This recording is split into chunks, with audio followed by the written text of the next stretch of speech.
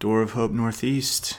It is Cameron Hager once again, and this is our last and final. I guess that's redundant to say last and final, but I said it.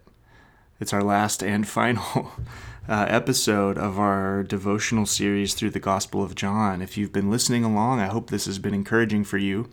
It has been for me, and one of my favorite things has just been hearing the variety of voices and perspectives that we've gotten through this. And so we are going to take the next week off from the sort of 2 or 3 times a week podcasts, and then next week you'll kind of get the update on what we are going to do next. I think it's going to be a similar format, probably for another month or so, and then we will make another transition after that as we begin to hopefully prepare for in stages things sort of ramping back up towards being able to meet in person. And so again, that's all subject to change, but what we do expect is that probably there's going to be meeting in small groups in person before there's going to be meeting for a larger Sunday morning gathering. And so we just want to take all of that likelihood into account as we sort of plan for what sorts of things to do together as a community until then. And once again, just being nimble and being responsive as news changes and develops. And so we'll, nothing we plan for right now is necessarily going to hold.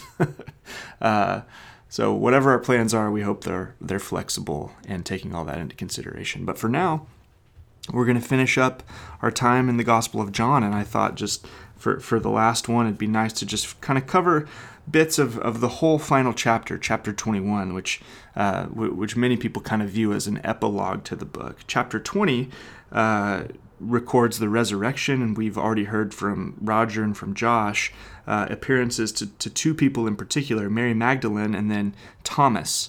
And then following that interaction with Thomas, John gives us just this little summary here. Then it's been referenced already, but I'll just read it here. Chapter 20, verses 30 and 31, it says, "Now Jesus did many other signs in the presence of the disciples, which are not written in this book. But these are written so that you may believe that Jesus is the Christ, the Son of God, and that by believing you may have life in his name." And so John just gives you the purpose of his book. Like, why did he sit down and write this and record these particular things? It's so that you might believe. That word believe just comes up again and again and again in the Gospel of John. We even go back and think specifically that famous verse from John 3:16, that whoever believes in him might have eternal life. Everything about the way John has written his gospel is for this purpose, that people might believe. And I think that's fair to say, of course, of the other gospels and really of the entire New Testament, that it would stir up a belief in Jesus as the resurrected Messiah, King, and Savior of the world. With belief, faith, trust, and repentance being the proper response to coming face to face with the good news of what Jesus has done and the inauguration of his kingdom. But nonetheless, that's how chapter 20 ends. So chapter 21 kind of feels like an epilogue. He's already had the resurrection appearances. He's appeared to the disciples. He's had these cool encounters with particular people, and then the purpose of the book has been given. Now we get chapter 21, where we just get a couple more stories that sort of tie up some thematic ends. They kind of give us some resolution with some of the important characters here. And so that's what we're going to look at. First, Jesus appears to 7 disciples that were together. And so I'll read this first section. It says, "After this, Jesus revealed himself again to the disciples by the Sea of Tiberias." And I'll just pause there and say the Sea of Tiberias is an alternate name for the Sea of Galilee. So they've returned back to the region of Galilee where Jesus' ministry began, where he's from, where many of them are from, and they're back there. And let's keep reading. "And he revealed himself in this way." Here's the story. Verse 2, "Simon Peter, Thomas called the twin, Nathanael of Cana in Galilee, the sons of Zebedee, and 2 others of his disciples were together. Simon Peter said to them, 'I'm going fishing.' They said to him, 'We will go with you.' They went out, got into the boat, but that night they caught nothing. Just as day was breaking, Jesus stood on the shore, yet the disciples did not know that it was Jesus. Jesus said to them, "Children, do you have any fish?" They answered him, "No." He said to them, "Cast the net on the right side of the boat. You'll find some." So they cast it, and now they were not able to haul it in because of the quantity of the fish. The disciple that Jesus loved therefore said to Peter, "It's the Lord." When Simon Peter heard that it was the Lord, he put on his outer garment, for he was stripped for work, and he threw himself into the sea. And the other disciples came into the boat, and dragging the net full of fish, for they were not far from the land, but about 100 yards off. So when they got on land, they saw a charcoal fire in place with fish laid out on it and bread. And Jesus said to them, "Bring some of the fish that you have just caught." So Simon Peter went aboard and hauled the net. Although there were so many, the net was not torn. Jesus said to them, "Come and have breakfast." Now none of the disciples dared ask him, "Who are you?" They knew it was the Lord. Jesus came and took the bread and gave it to them. And so with the fish.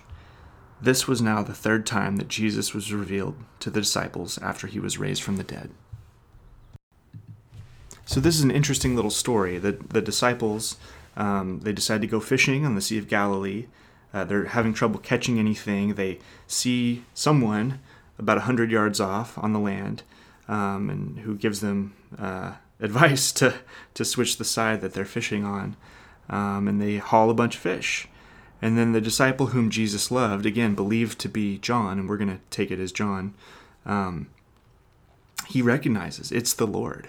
And so Peter throws on a garment, jumps out, swims to shore, and then the disciples come in afterwards. And they eat together. Jesus has prepared a little fire, and they cook some of the fish. And there's just this kind of sweet little campfire moment where the 7 plus Jesus hang out and they eat. And we get this really interesting thing here where it says that they kind of want to ask him, "Who are you?" or "Who is this?" Though at the same time they knew it was the Lord. And it's this interesting moment. I like the way Don Carson puts this in his commentary. He says, the disciples know it's the Lord, but they're still so uneasy, so hesitant, so uncertain, that they apparently just long to ask him, like, "Is this really you?" But they dare not to do it. And it's kind of a repetition of what we've seen with Thomas in particular, in that great scriptural quote that we hear so much. I believe, Lord, help my unbelief. That's kind of this sort of moment. There's belief, but there's unbelief mixed in, and they're just like, "Is this really happening? We saw you die. Can this even be reality that we're experiencing here?" And yet Jesus just continues to press in and to sort of reassure them, and he eats with them, and more than anything, he serves them. He meets their fatigue and their tiredness and their hunger with breakfast, with food. And he fellowships with them, and he relationally joins them here in this moment, which is what Jesus does. And remember, these are still the same disciples that for the most part abandoned him in his time of great need. And we remember from several chapters back, he predicted that they were going to betray him. He predicted that they weren't going to suffer alongside him when it was time for him to go to the cross. And back then he offered them grace preemptively.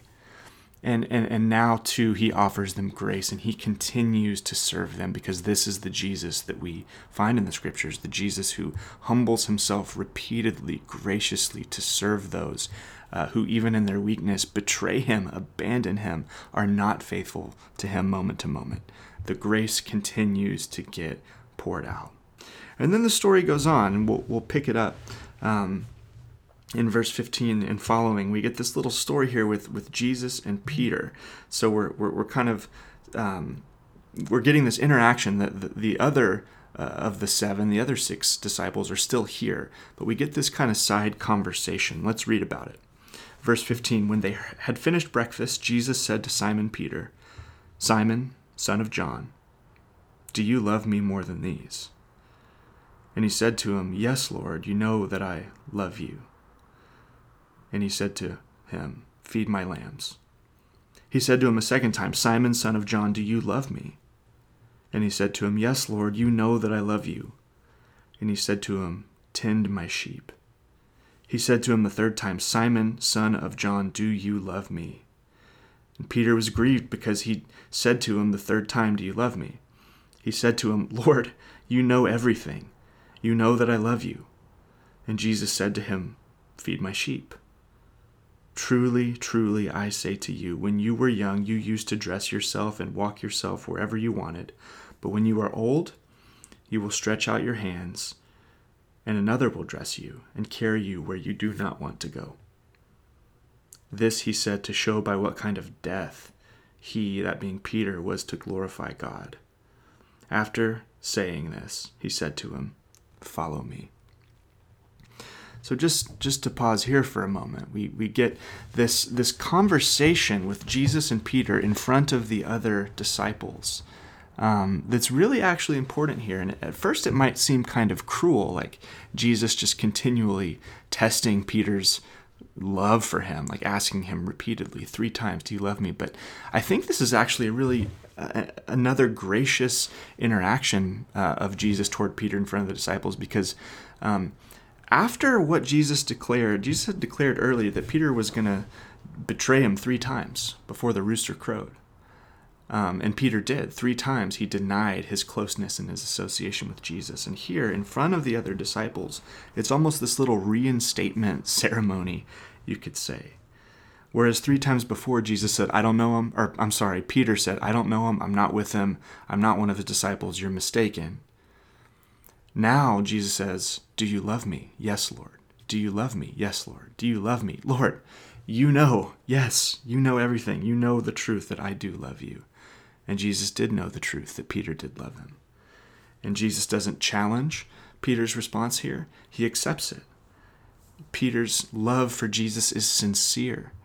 And whatever standing that Peter had as kind of a leader among the disciples that was lost the night Jesus was betrayed with Peter's denials, it's now being reinstated. He's now being put forward once again as one of Jesus' trusted, beloved disciples, and in fact as a leader amongst them again, as a shepherd of Jesus' flock, just to take the seriousness of what he's saying here, to shepherd, to feed, to tend my lambs, Jesus says.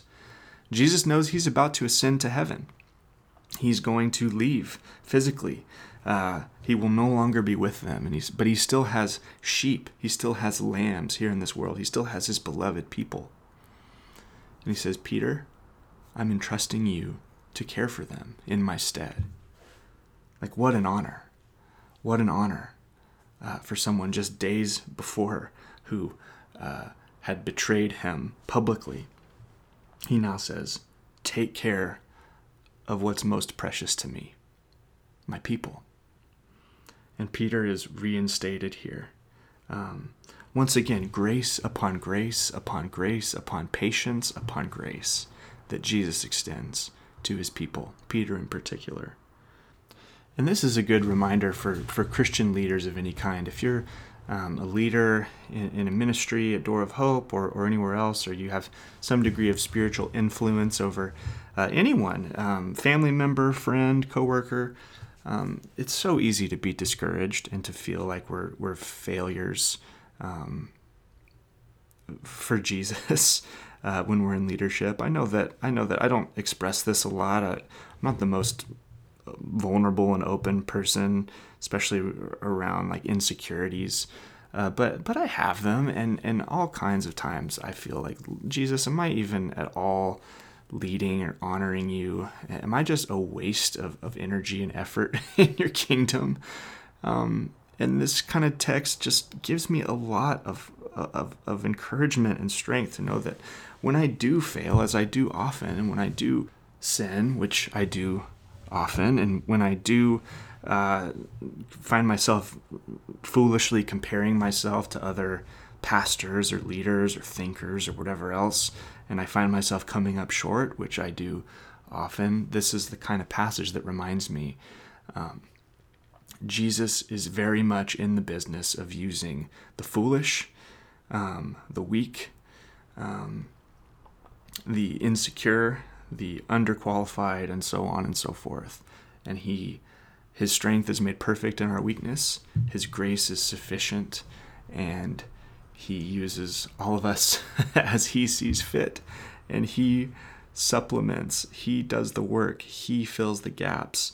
His Spirit intercedes, and so on and so forth.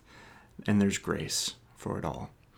And so if you have felt that way, either as a leader or just as a believer, remember the graciousness of our King, exemplified here to Peter, and let that energize you.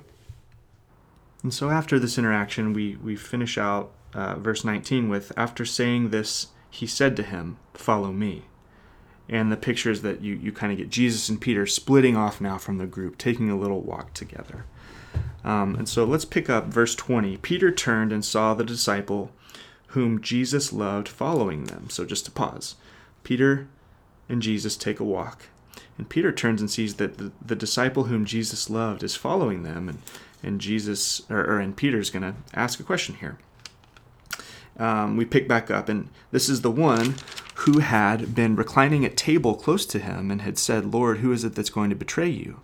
When Peter saw him, he said to Jesus, Lord, what about this man? And Jesus said to him, if it is my will that he remain until I come, what is that to you? You follow me. So the saying spread among the brothers that this disciple was not to die. Yet Jesus did not say to him that he was not to die, but if it's my will that he remain until I come, what is that to you? And we'll pause there. So Peter turns and asks a question about John, the beloved disciple. What's going to happen to him? And Jesus' answer is, in effect, kind of mind your own business. I don't know if we have to read it incredibly harshly, but he's essentially saying, look, you're going to suffer and die. You're going to die a martyr's death. Jesus predicting Peter's death, and this would have been read with a real pang because this gospel here was likely written after Peter's actual death. Peter was probably already dead at the time of the writing of this gospel, and so as the early Christians are going to read this, and they know that sometime before Peter, their beloved father, their beloved spiritual leader, their beloved shepherd, one of these key bedrock leaders of the early church had died, John chose to include this prediction of this here in the gospel. And this interaction has just added all this weight for that fact. And Jesus essentially says, look, you're going to die. You're going to be faithful to me throughout your life and ministry, and you're going to be faithful to me in your death. But don't worry about the others. Everyone is given their own lot. And isn't that the truth? We're often so much better when we just focus on what are the things God has called me uniquely to do. For Peter, it was shepherd the flock. It was to be one of these pillar figures in the early church. But then the story goes on. Verse 24, John says, this is the disciple who is bearing witness about these things, who has written these things, and we know that his testimony is true. So John here, the beloved disciple, identifies himself as the author of the book. And we see that he has a different ministry. Carson pointed out that every believer is to live under the commission of chapter 20, verse 21. I am sending you. We're all sent ones to a degree. We're all sent to proclaim the gospel, to proclaim the good news of the kingdom, and Jesus is the good king who brings salvation in our own ways and in our own spheres. But then he says, after that, there are distinctions. Peter serves by tending the flock and by glorifying God in his death. The beloved disciple, or John, serves by following Jesus throughout a long life and as the trustworthy disciple who testifies to these things and who wrote them down. So we don't all have the exact same part to play. It's once again that body analogy that Paul uses in his letters, that it's one body made up of many parts who serve different functions, who are all nonetheless vitally important to both individual churches functioning well and as well to the gospel going out around the world. And then John concludes with verse 25, the final line of this gospel. He says, now there are also many other things that Jesus did. Were every one of them to be written, I suppose that the world itself could not contain the books that would be written. Just this note of grandeur, that this Jesus that John has been so expertly painting a picture of throughout the gospel, just this magnificent picture of Jesus, theologically rich, gracious, very human, but divine, the Son of God, the Son of Man, God in flesh. He just wants to make the point that there were so many other things that my gospel can't capture, and even the other three canonical gospels can't capture. Were everything to be written and thought about and dwelled on and dissected, the world itself could not contain the books. It's this hyperbolic statement that these truths and the reality of what we experienced walking with Jesus is so much grander than can even be understood or properly captured. It's a beautiful note to end the book on, and one that we'll end on. Jesus himself is so big and so beautiful and so worth following that it defies exhaustion.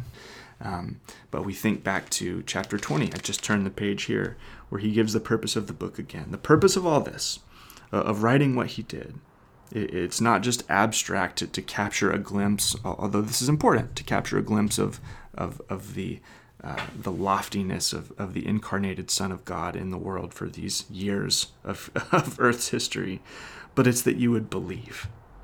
The goal is very tangible, that you would see him and trust him and find yourself looped into his kingdom, find yourself a part of what he's doing in the world, find yourself forgiven of your sins by him, restored to relationship with God, and given a new story and a new place and a new mission to be a kingdom participant in helping the world see who he is, who the king is, what his kingdom's like, in anticipation of it coming in full. And so as you've read through John, I hope that has been your experience. If you want to read back through, that would be a great thing this coming week. Just read back through the Gospel of John, hopefully with some fresh insight, having read through it already a couple, maybe a few times, depending on how you've been reading over these weeks. But just let it hit you again, to build up your faith and your trust, your belief that Jesus is King, Jesus is God made flesh, Jesus is the Savior of the world, and there is no better news than that. Amen. Amen. Well, we will hopefully be jumping into something else together very soon. That news is on the way, but for now, I hope this has been a blessing to you. Thanks.